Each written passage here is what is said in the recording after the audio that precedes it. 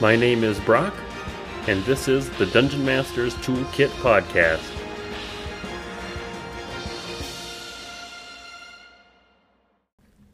On today's episode, I talked to Cade from Sweden. We talk about writing one-shots, planning and running games for people with neurodivergence. We also talk a little bit about writing games, system variety, doing NPC voices, and having players take notes at the table.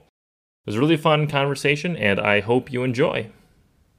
Remember that we do have a design contest taking place right now.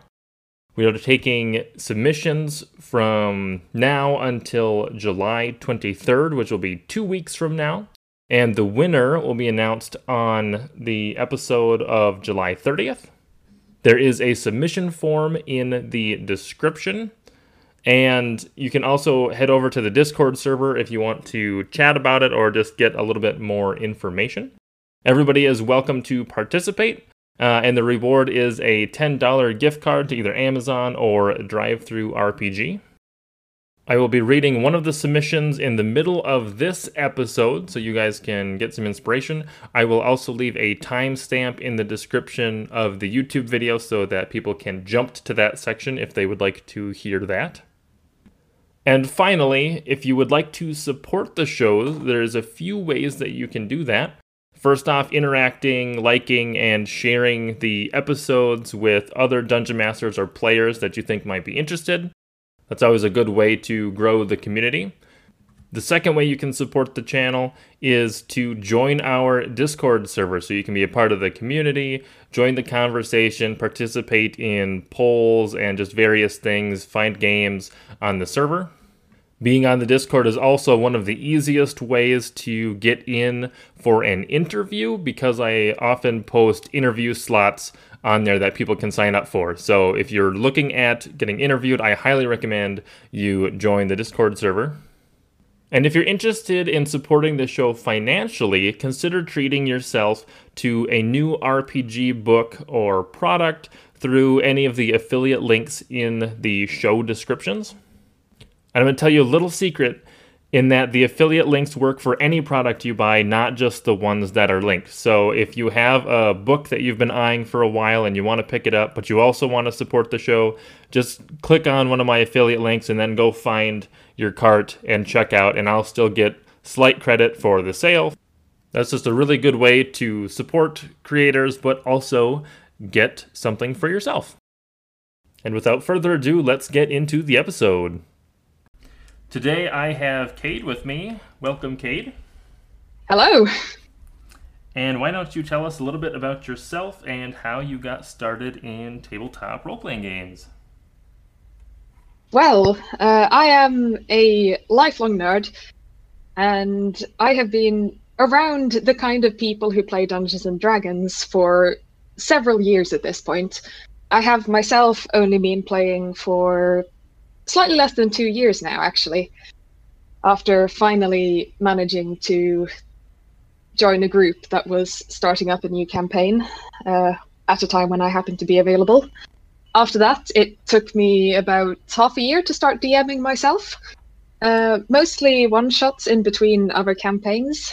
I've been in the apparently rather unusual position of knowing a lot of other DMs, so my role-playing group is mostly just bouncing between the same core group of people with different people DMing different campaigns all at the same time. So I've been squeezing out my own experience with DMing in between that and leveraging the fact that I've been a hobbyist writer since my early teens in order to write a lot of my own one-shots and story material for role-playing. And just as soon as I get a word in edgeways with my role-playing group, I do hope to get to actually run a longer campaign myself because I have many ideas, but for the time being, I am stepping in where the regular DMs need a break and running quick little one-shot adventures to give them a week off.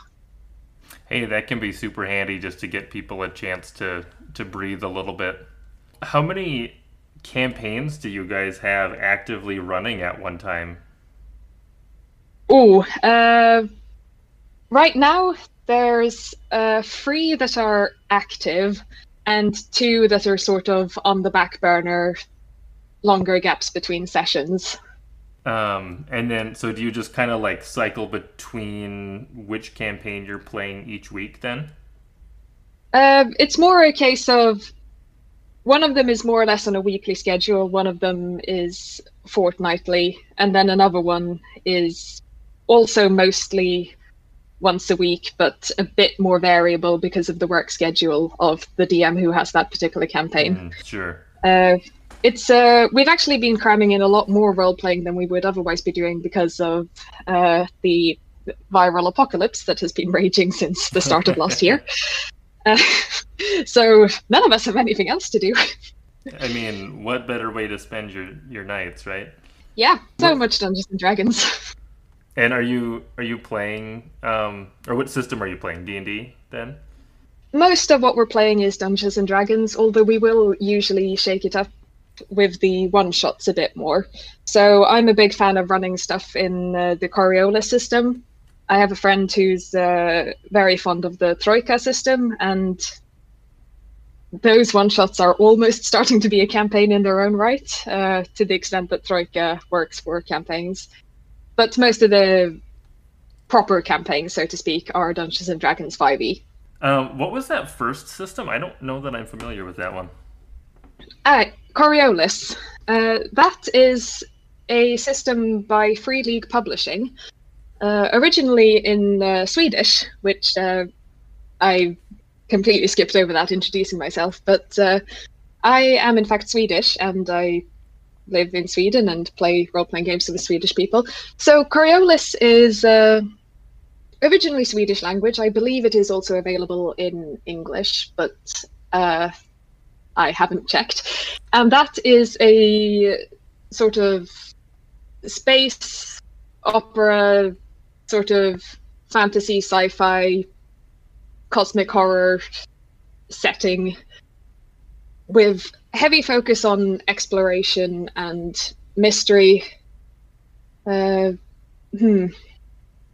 to explain? A very big part of the setting there is that space is big and scary, and there are a lot of things in it which want to kill you. Sure. And the players are just the crew of a small spaceship trying to survive in that setting. And it suits the way that I like to write my one-shots quite well. So I'm quite fond of it myself. So on that note, maybe let's talk a little bit about how you do write your one-shots. Oh yeah. One-shots can be difficult because you're working within such a contained amount of time. And that's something that I've run into trouble with, because coming from the background of being a hobbyist writer, I tend to get very wordy when I write. So it's really been an exercise in just trimming away everything that's unnecessary when I write one-shots. So the way I usually approach one-shots is I know that I can push the people I play with for 4 or 5 hours at the most. And generally I want to try and plan for slightly less than that, just in case they decide to take ages doing something that I thought was going to take them 5 minutes. So usually there's an opening, a sort of action, and then a closing segment when I write. And I'm usually expecting that to be maybe 4 or 5 distinct scenes in total. And I'm not a very combat-heavy GM, so there's usually maybe 1 bigger combat encounter, maybe 1 or 2 smaller, depending on the one-shot within that structure. But essentially, the parts that I always try to have clear in my head before I go into running a one-shot is, how do the adventurers get introduced to what they're doing? Then the thing they're doing, obviously. Presumably there's some encounter that is sort of the plot of the one-shot. And then I always try and make sure I have a clear wrap-up where the situation is resolved, even if all their questions aren't necessarily answered, because I do write a lot of mystery-style one-shots. So really breaking everything down to those basic 3 acts and not adding too much detail is often the trick with one-shots. It doesn't need to be more complicated than, this is your opening scene. This is what your players are doing. This is how the situation resolves. it doesn't need to be more complicated than that. And if you make it more complicated than that, it is going to get too long. Right, you're just going to run out of time, and the players are going to fill a lot of the details in for you anyways when they're playing. Oh yeah, I mean, I've had a one shot where my players basically went at the plot I had written out for them completely backwards. I learned a lot from that session. I mean, it went fine and they all enjoyed it, but oh boy, barely 10 minutes in and most of my planning was out the window.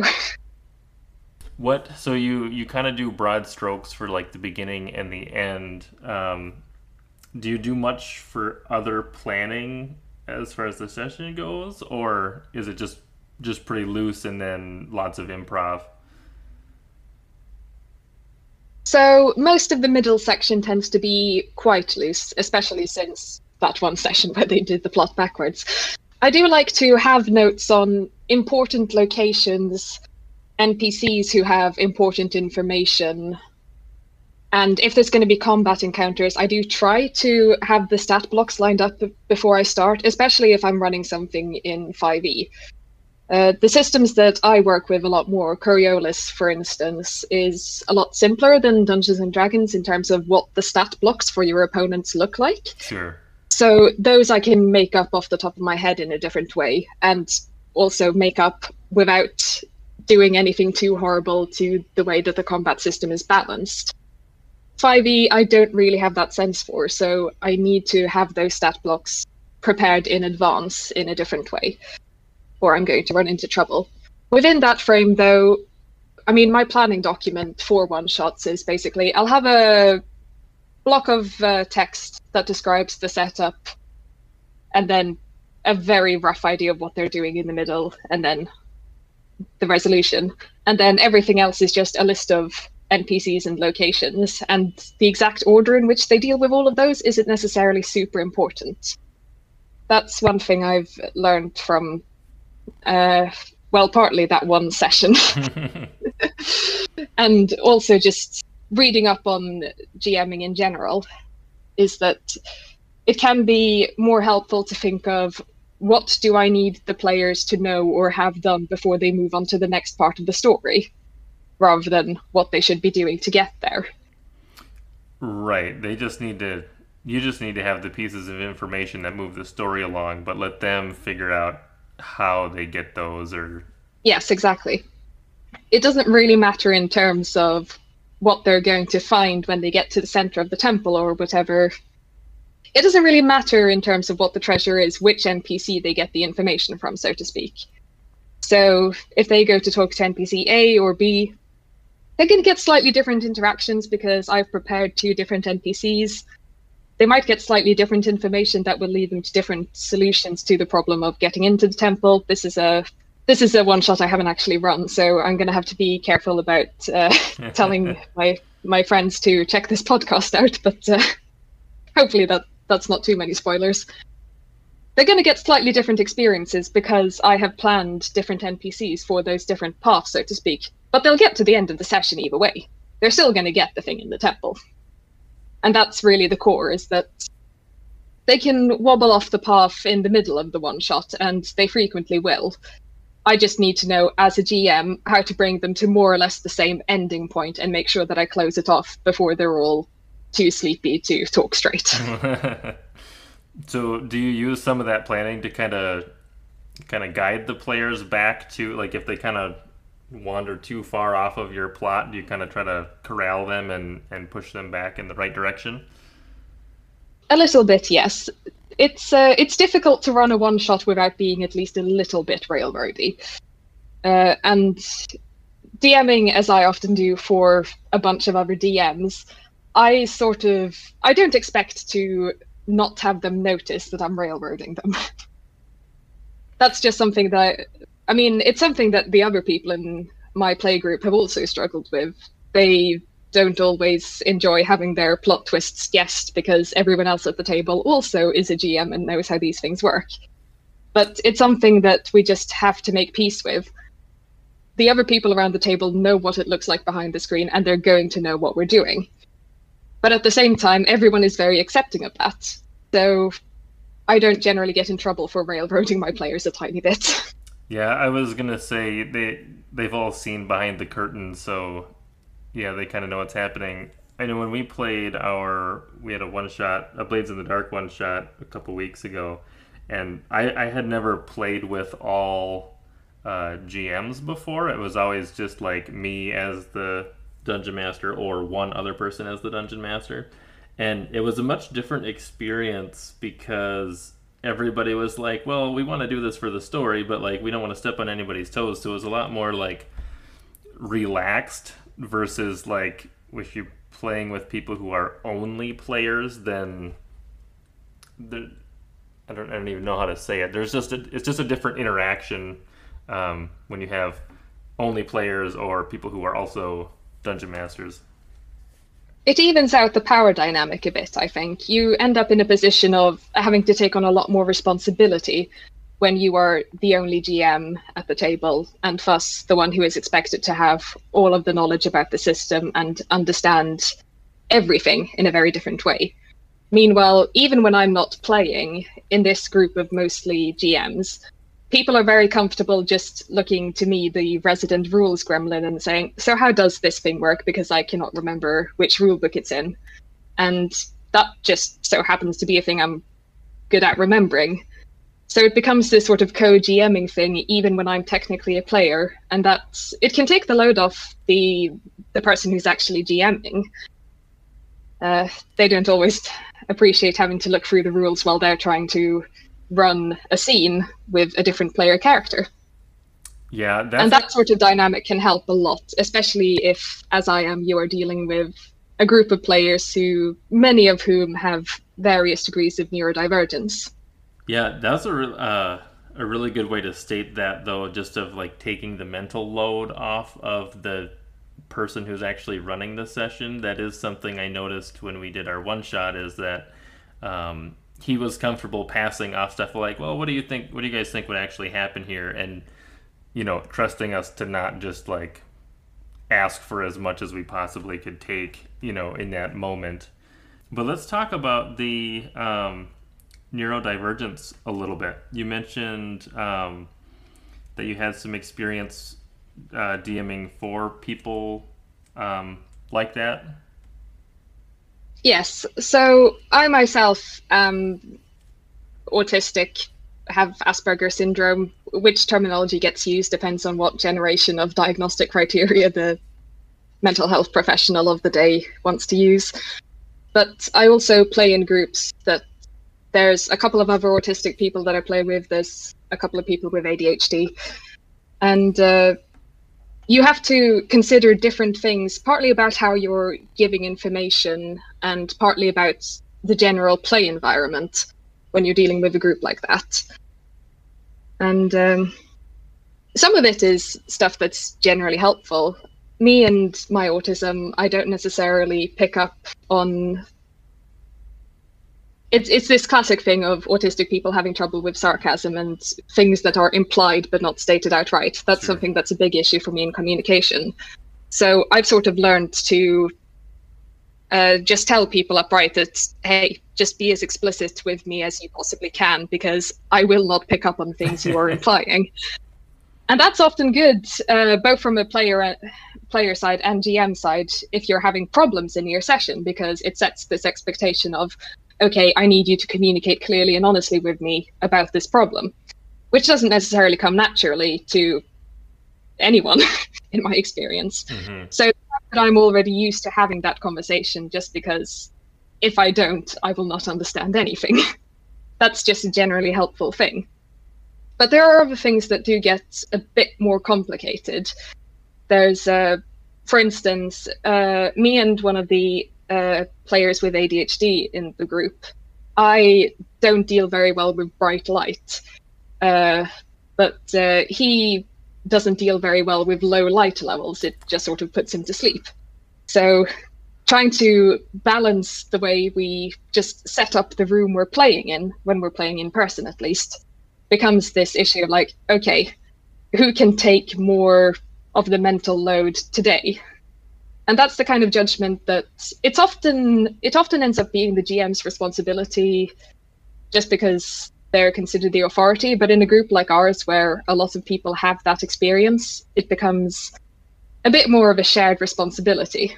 I wouldn't have thought about how the actual physical environment could potentially affect someone like that. So that's, I mean, definitely more things to be aware of than I was aware of. So yeah, it's a surprisingly big issue. It can depend a lot on the person, even within this small group of TTRPG nerds. We've got people who have very different degrees of tolerance for different things. And, we've got some people who have more of the motor issues versus someone like me, for whom it's mostly a brain does not function at certain times of day problem. Trying to balance all that is very important for everyone's experience, really, because if you don't pay attention to that kind of thing, if you have the room so brightly lit that I get overloaded, if there's too much background noise happening, if people don't get enough time to rest, that will start to cut into people's ability to engage with the game. Mm-hmm. And once you start cutting into people's ability to engage, then that's when it starts cutting into everyone else's fun. After all, not everyone in the group does have these issues, but everyone is going to notice if the people who do are struggling, because they're going to be less active in the roleplay, they're going to get cranky and overwhelmed, or just not have the energy to carry on. So it really becomes a case of, well, partly just taking care of our fellow TTRPG players and our friends, but also just making sure that the game is still enjoyable. Right, and it really comes just back to wanting everybody at the table to have a good experience and enjoy the game, and whatever, changes or physical settings or anything that you have to do to accommodate that, that's really the most important piece. Yes. And it's something that, we've really had to rethink a lot of things with the pandemic situation. A couple of campaigns that we were playing in person have moved online as a result of that. One hasn't. And adjusting to that has led to its own set of problems. There's one campaign where not everyone is comfortable with video calls, so we only do voice chat there. And I tend to have a lot of trouble with that because I have trouble processing auditory-only information, for instance. So we've had to make a different set of accommodations for that campaign compared to another where people are a bit more comfortable with video calls, where I can actually see what's going on. Sure. So even little changes, even little differences, I should say, like that, it was quite a big change going from in-person to online, can make a world of difference. So with the neurodivergence, does that change? So you talked a little bit about how that changes maybe your at the table environment, but does it change anything, or do you have to accommodate anything as far as like story goes, or like what systems you guys use? Well, in terms of system, the major difference that we've noticed is that we have certain players in the group for whom reading comprehension is more of a thing that can be variable due to their neurodivergence. And one thing that I know that one of my fellow players in particular has struggled with was in the shift from 4e to 5e D&D. They changed the way rules text is written. And the difference between the two was enough that this particular individual, he had more or less memorized the level progression from 4e and could rattle that off without a second thought, but he really struggles to just process the way 5e is written. Sure. So that's something that becomes more something that we have to share around the table in that situation, because we have people around the table who can handle 5e. But that person then ends up needing a bit more help at leveling up, just processing these text chunks. What the changes are, yeah. And that's another one that I wouldn't have thought of being an issue, but they do, with every game, the author does, they approach the writing with a certain style. And I would agree that some, even just certain RPG books, or just books in general, some are easier to read than others just based on if the author writes it in a style that kind of meshes with the way that your brain works. And some not so much. So I can see that just kind of being an extreme of that scenario where the style of writing just did not mesh for him. Precisely. It's less of an issue for me because it's something that I've spent a lot of time working on, which is part of why I am the resident rules gremlin. But it's not something that we've generally found that there are systems that don't work at all because of the neurodivergencies within the group. But there are situations where maybe things that you would usually expect to be the individual player's responsibility becomes something that we have to do in a more collaborative way. Sure, you just end up sharing some of that load around. Yes. We're going to take a quick break from the episode, and I am going to read a submission for our contest. Hopefully this will spark some ideas for all of you that have not submitted yet. This is actually my submission, so here we go. Carved into the northern mountain wall of Kald Jinan is a small system of caves, home to a rare species of mushroom, the halwasa.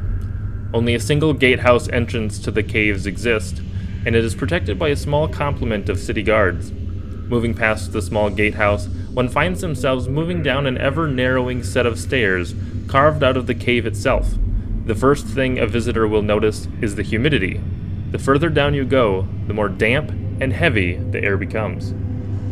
As you descend the stairs, you also notice various troughs of water which are fed from a single large reservoir on the surface.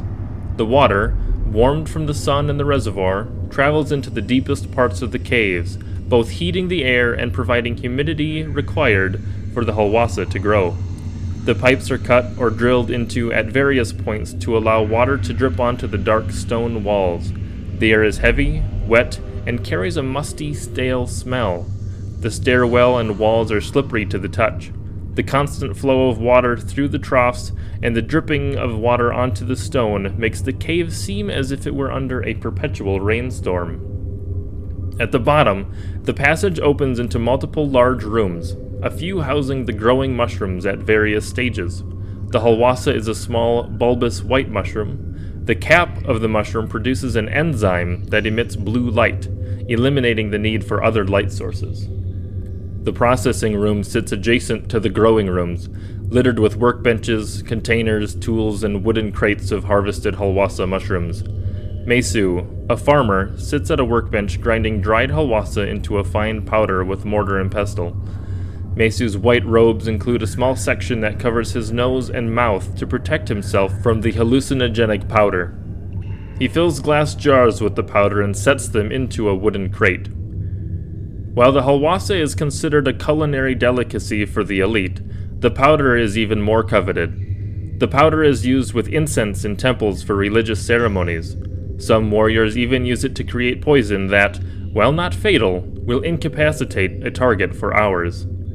In the center of the room is a small square platform made of wood, measuring 2 feet on either side. A series of ropes, pulleys, and winches allow the platform to be raised from the processing room to the gatehouse hundreds of feet above. This elevator is the easiest way to transfer harvested and processed halwasa to the surface. Mesu loads a final crate of jars onto the lift platform. He starts rotating the wooden winch, and the platform starts to slowly ascend. And with your writing, is most of your writing focused on like one-shots and RPG stuff, or do you do writing outside of the role-playing world? Yes. What I tend to refer to as the start of my hobbyist writing career was really the first time I finished something that was novel length, so to speak. So outside the context of writing for RPGs, I do still do a lot of novel writing stuff. And I've been told that shows in the way I approach TTRPGs at times. I care a lot about mechanical and narrative details meshing in a satisfying way, somewhat to the irritation of other rules lawyers.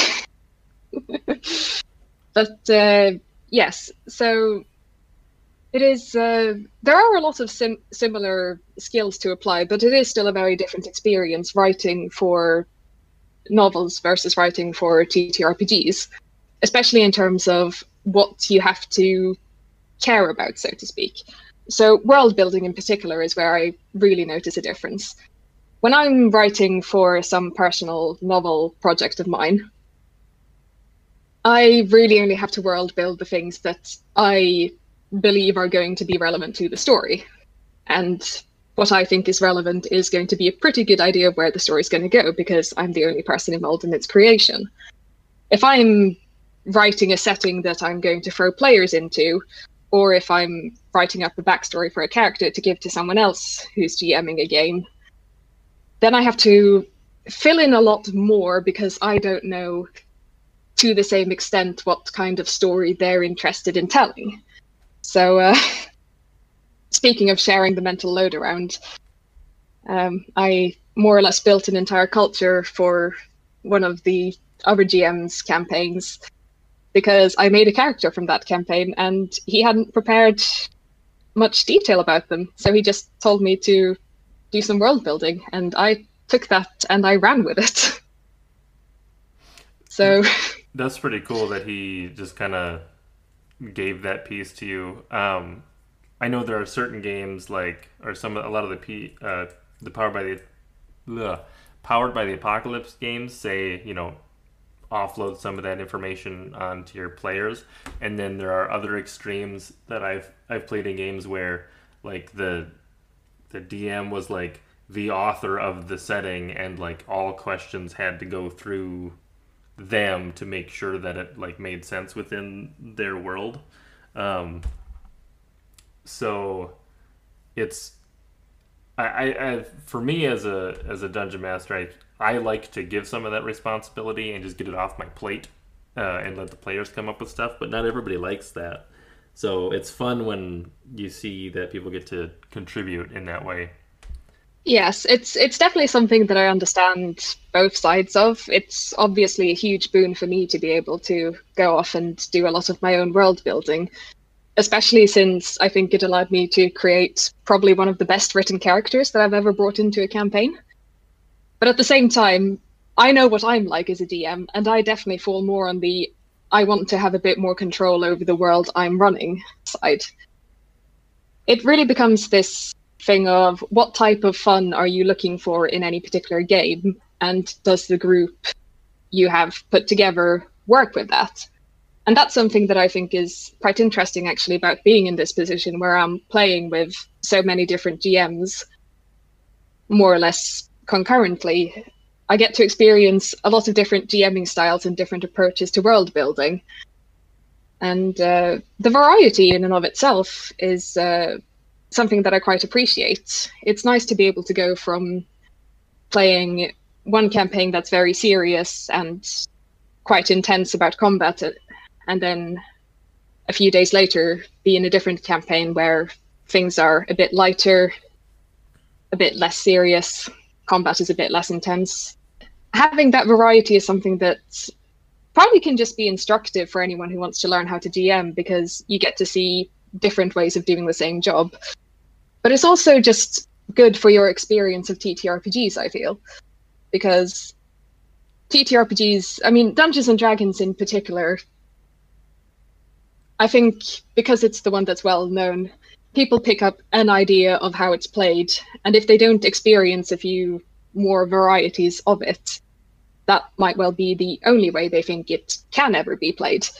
But TTRPGs don't tend to play out the same way, even in the same system. So seeing that variety, I think, it's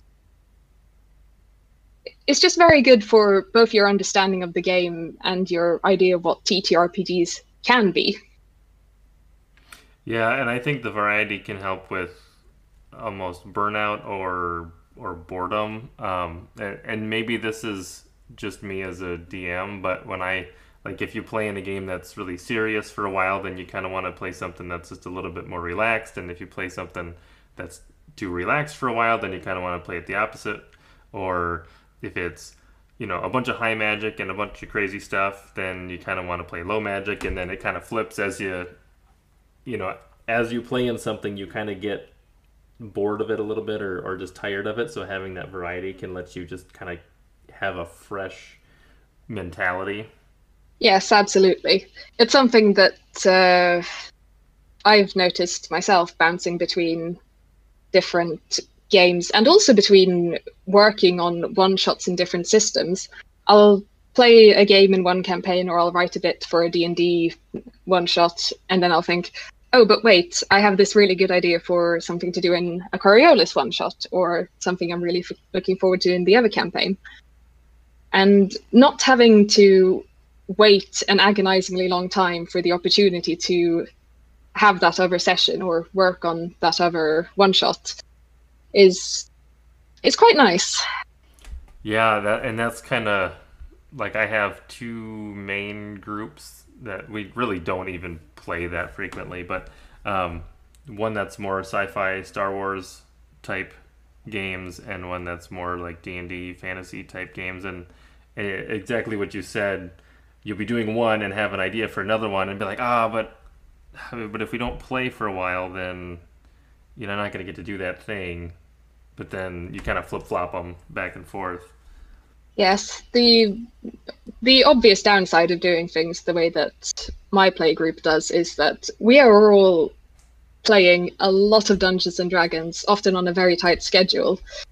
And for the time being, it's working because pandemic, we have nothing else to do. But those schedules we've had some scheduling issues come up because one of the people who's currently running a campaign recently started working full time. And that meant that we had to rethink how we were scheduling that. And that's probably only going to get worse once people start getting vaccinated. They're not quite down to people in their 20s in our area of Sweden yet, so we're not quite out of the woods. Sure. Yeah, it's been nice here in the States, at least where I'm at. We've pretty much everybody, I think even under like 15 is vaccinated now, or at least there's availability to get vaccinated. So most things are pretty back to normal for us, but which makes things a little bit easier here. But yeah, if there are other places that aren't quite back up and running yet. Are there any specific tools or websites or anything or books even that you like to use either as inspiration or to help you with planning or writing sessions? So most of my planning tends to just get done straight into a Google Doc page. I'll usually just more or less from beginning to end, it's all a single page in Google Docs, at least for one shots. I have run a short sort of campaign, and that's got a lot more complicated very quickly. But mostly when I'm running a session, I'm bouncing between Google Docs for pre-planned notes and stat blocks, and then taking mid-session notes in a notebook. I can't help but feel like it would be more efficient to have some kind of digital tool for that. But in general, I've just found that I work a lot better being able to take physical notes, especially for things like initiative tracking in combat. Just pen and paper works best for me. Sure.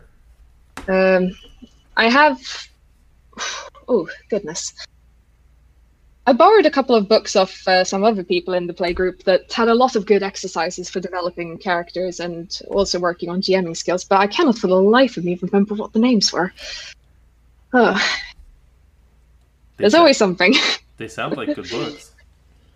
Yes, they were very helpful. There was a series of, I know there was one about being a better GM and one about developing player characters, and I could probably ask those friends what books those were and possibly get names for you, but my goodness, I cannot remember them at this moment.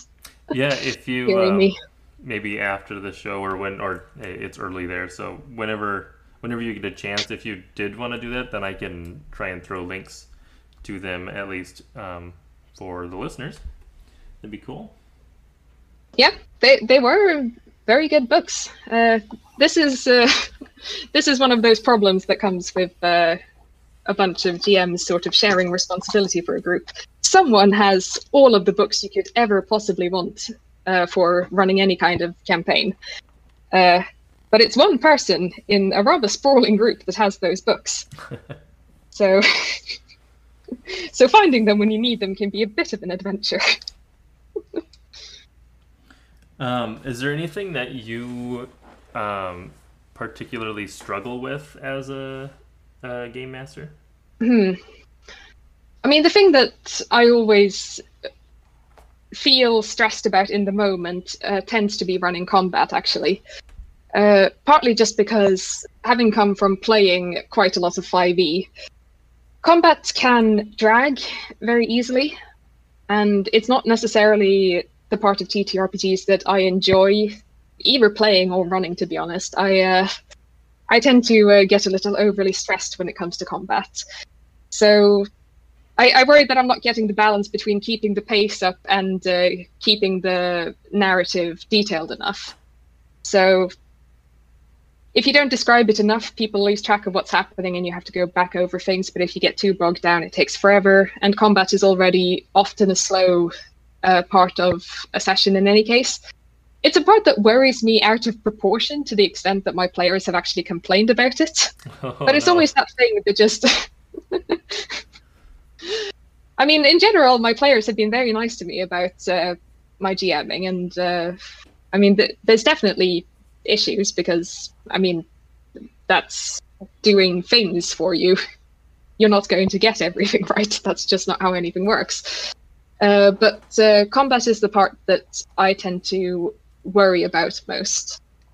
It also doesn't help that we do have one very good voice actor in the group, and I always feel like my NPC voices just don't cut it when he's playing, but well. Yeah, I'm not super great at doing voices. At least I haven't been.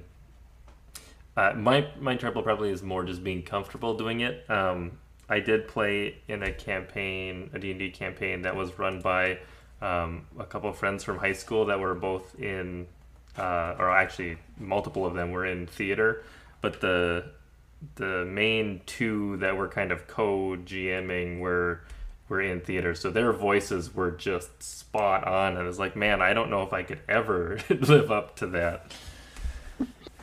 Yes, but well, that's the secret, really, that you sort of have to learn as a GM, is that you don't have to live up to it.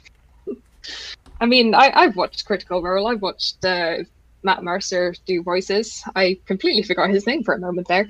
And it's all very impressive and all, but you don't need to be Matt Mercer in order to make a game that your players enjoy. Yeah, I mean, my voices might not be up to the standard of the voice actor in the group, but generally speaking, I haven't had much trouble with my players forgetting which NPC they're talking to or getting NPCs confused, which tells me that I'm keeping them distinct enough for practical purposes. And really, considering the fact that I've never really been that into theatre, and I've never been that good at different voices prior to starting to play TTRPGs, it's a pretty good showing, I think. Yeah, that's good that they're able to tell your NPCs apart. The one thing that always makes me nervous is if I have to have two NPCs talk to each other. I try to avoid that situation happening as much as possible. Yeah, that's definitely something I also avoid. Partly just because if you're running a one shot in particular and you're on a timer, any time that you're using for stuff that isn't the players doing things, it's really not something you want to be doing more than you absolutely have to in that situation. You want the players to be going off and doing their thing as much as possible. And that's something that I've generally found with most of the other GMs in the group as well, is that they don't generally have several NPCs in the same scene partly because talking to themselves is kind of awkward, and partly just because at that point you're also slightly taken away from the player characters. There are situations in which it can't reasonably be avoided, but a lot of scenes where there are several NPCs are also things that the other GMs in the group will sort of montage or just give a summary of, rather than role playing out. The benefit of having multiple DMs playing. Yes. There have also been incidents where other people have been asked to run NPCs for certain scenes, especially if their player character isn't there, just to give the GM a bit more to work with. Yeah, and that can be a lot of work. I was gonna say, like you said, it's almost a waste of time, or you're maybe wasting precious moments if you're just talking to yourself as an NPC, and it's a lot of work to have a conversation that nobody else is involved in at the same time. So yeah, and you're already balancing so much in your head as a GM. So, I mean, it's something that I've noticed after I finish running a session, even a one-shot, which, is over at a certain point, and then I don't really have to plan anything after that. I have to take a couple of hours after any session I run to just sit down and try and figure out what happened, because my brain is firing while I'm running the game at such a pace that I just don't have time to remember any of it. There's just so much going on. There's so much involved with just running a game. Yeah, I agree. It can be almost easier to just look back on it or think back on it and be like, okay, what happened? Where did they go? Okay, this is, at least in terms of like a longer term campaign, you can't do a lot of that thinking in the moment because you're overloaded, so you got to deal with it after the fact. Yeah, absolutely. And again, with the various campaigns being run by different GMs, we've all generally found that it's easier if one of the players just has reasonably decent notes, just because one of the players keeping notes is often more reliable than the GM trying to remember what it was that we did 10 sessions ago in that other place, the one other time we met that one NPC. Yeah, that is a very good point, because the first couple of games that and actually I don't know if I've ever really taken notes during a session of what happens. There's just too much going on for me to also have time to jot notes down that aren't like immediately relevant. Yeah, I definitely can't do note taking while in the middle of running a game either. I did try the first couple of sessions I ran. I stopped doing that quite quickly. When you're doing one-shots, are the players using characters that they have already made, or are these like completely new characters that just show up for the one-shots? There have been a couple of characters that come back for various one-shots, but usually it's fresh characters each time. Partly because playing with a bunch of GMs, everyone has a million character concepts that they've never gotten to play. And they all just have lists of things they want to try out at some point. With the Coriolis one-shots, I do always offer to have pre-made characters for everyone, mostly because the character creation process in Coriolis is very much designed to be a collaborative thing. The basic fiction of the setting being that the player characters are the crew of a ship.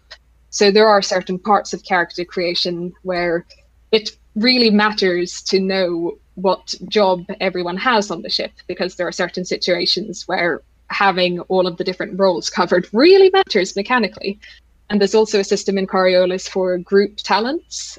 I have no idea what they're called in the English rulebook, but anyway, that's more or less what they are, which are special abilities that the group shares.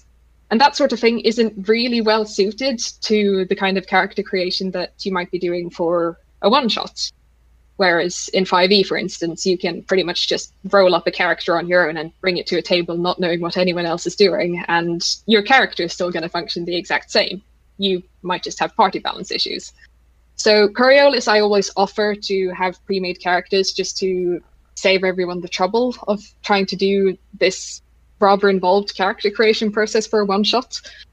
but most of my players tend to want to make their own characters anyway. So do they end up I try to. meeting like ahead of time to work on some of the kind of shared pieces? We do try to do that, yes. Sometimes it doesn't end up being a meeting, but people just communicate a bit over chat beforehand. Most of this group is pretty used to playing with each other, so usually that's fine. But I do also generally try to keep my Coriolis one-shots a little shorter and tighter in terms of planning as well, just to account for the fact that we're going to need a bit of extra time just to make sure that everyone's characters mesh okay.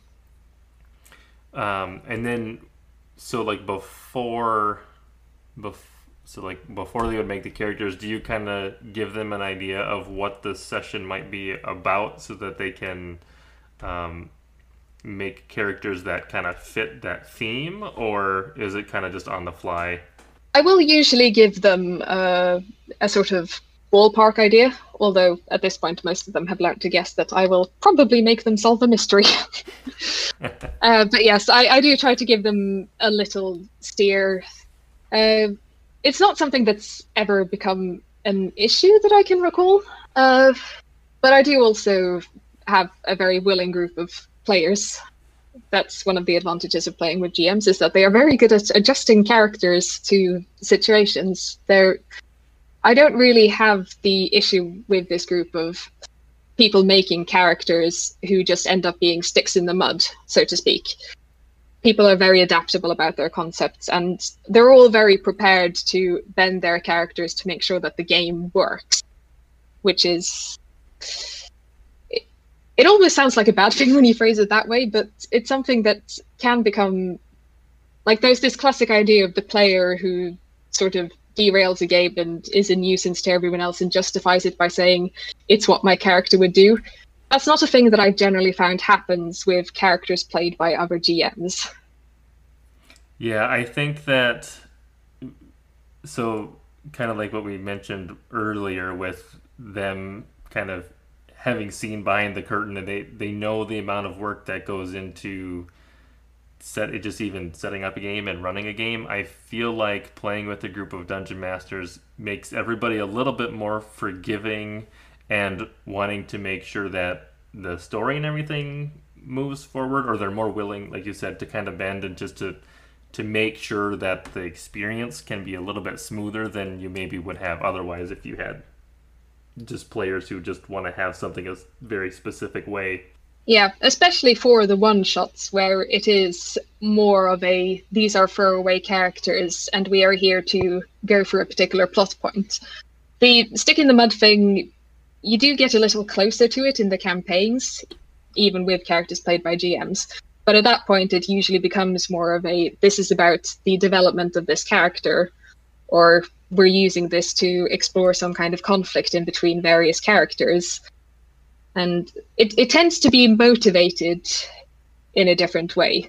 The one-shots, that kind of thing isn't so important, so everyone is very forgiving in terms of their character concepts there, usually. Yeah, well, and when you're on such a short timeline too, and you mentioned a little bit of railroading too, like that's just kind of something that you assume with the nature of a one-shot just because it is so condensed. Yeah, you don't have time to do a lot of character development in a one-shot. And if you're trying to do character development in a one-shot, then you're mostly going to make it difficult. And luckily my playgroup understands that, so yeah. I could be working with a much more difficult group of players, all things considered. Well, it's good that you have, it sounds like a very good group, you know, that can alternate who's running in the game and everything. I mean, it sounds like a great group to play with. Yeah, it's been a really good introduction to the game, and part of the reason I felt confident moving into GMing myself so soon after starting to play was that I had such good examples from the other people in the group. I had a really good sense of how the culture of the group worked, how people adjusted to each other. I mean, I've spent enough time on the internet to see various horror stories of terrible D sessions go around. And it's just so far removed from what I've experienced with this group. And that's something that's been very fortunate, especially for someone like me who, I mean, that's, again, with the neurodivergence, you do end up in situations occasionally where the degree to which people in that group are able to accommodate and change things can really make or break your experience with a hobby. And I really ended up in a group that worked really well for letting people like me get into this hobby that could have been really difficult had the social context just been slightly different. So right. Yep. I've been really lucky in that respect. You mentioned that you had, it sounded like most of your games to begin with were in person, correct? Yes. And they maybe moved on, some of them have moved online. And I guess, it doesn't necessarily matter with the question I'm going to ask, but do you find yourself or your group using like miniatures or tokens and maps and stuff, or do you lean more like theater of the mind, just kind of explaining everything? It is mostly theater of the mind, unless it's a larger combat situation. The exact extent to which we use maps depends a bit on the DM who's running a particular game. I very rarely use maps myself, partly because I'm lazy and I don't want to draw them, but also partly just because I'm running a one-shot here. It's really a lot of effort to go to prepping something that I'm going to use maybe once and then just discard completely. But some of the other people in the group do prefer to have maps for most combats, if not necessarily all. Yeah, definitely in combat they can help, just because sometimes the like, well, how close am I standing to this person? Where, how far away, what angle, that can all get somewhat lost in the theater of the mind, or just forgotten as to where exactly everybody's at. So sometimes having the maps just makes it visually apparent where everything is happening. But sometimes things that are very, like you said, large scale use maps, but like if you're just in like a hallway or something, then sometimes even at combat doesn't necessarily matter a whole lot because there's just not a lot of spatial awareness that you necessarily need. Yeah, it very much depends on, I mean, a combat where it's more or less we are in a room fighting one or two enemies, probably not going to use a map for that. But, well, partly if it's a big story moment, I know one GM will often get the maps out when he feels that it's narratively appropriate to, rather than basing it on how complex the actual combat is, which is very endearing. But a lot of the time it's really just about how much are you balancing in terms of terrain and other characters involved. And there's one of the campaigns which is currently ongoing where it really helps to have a map out because we have a druid who has a tendency to summon a lot of animals. Yes. And you lose track of, I mean, he summoned 16 wolves in the combat a while back, and it's just, you can try to keep that in your head if you really want to, but I don't. Yeah, you got enough going on already. Yes. I had a lot of fun talking to you. I look forward to talking to you again in the future. Yeah, it's been great fun talking to you. Thanks for listening to this week's episode of the Dungeon Masters Toolkit podcast. You can find links to all of the products and resources that we talked about on the show in the show notes. And if you'd like to join the community or find out how to be on the show, check out our subreddit or join us in our Discord server.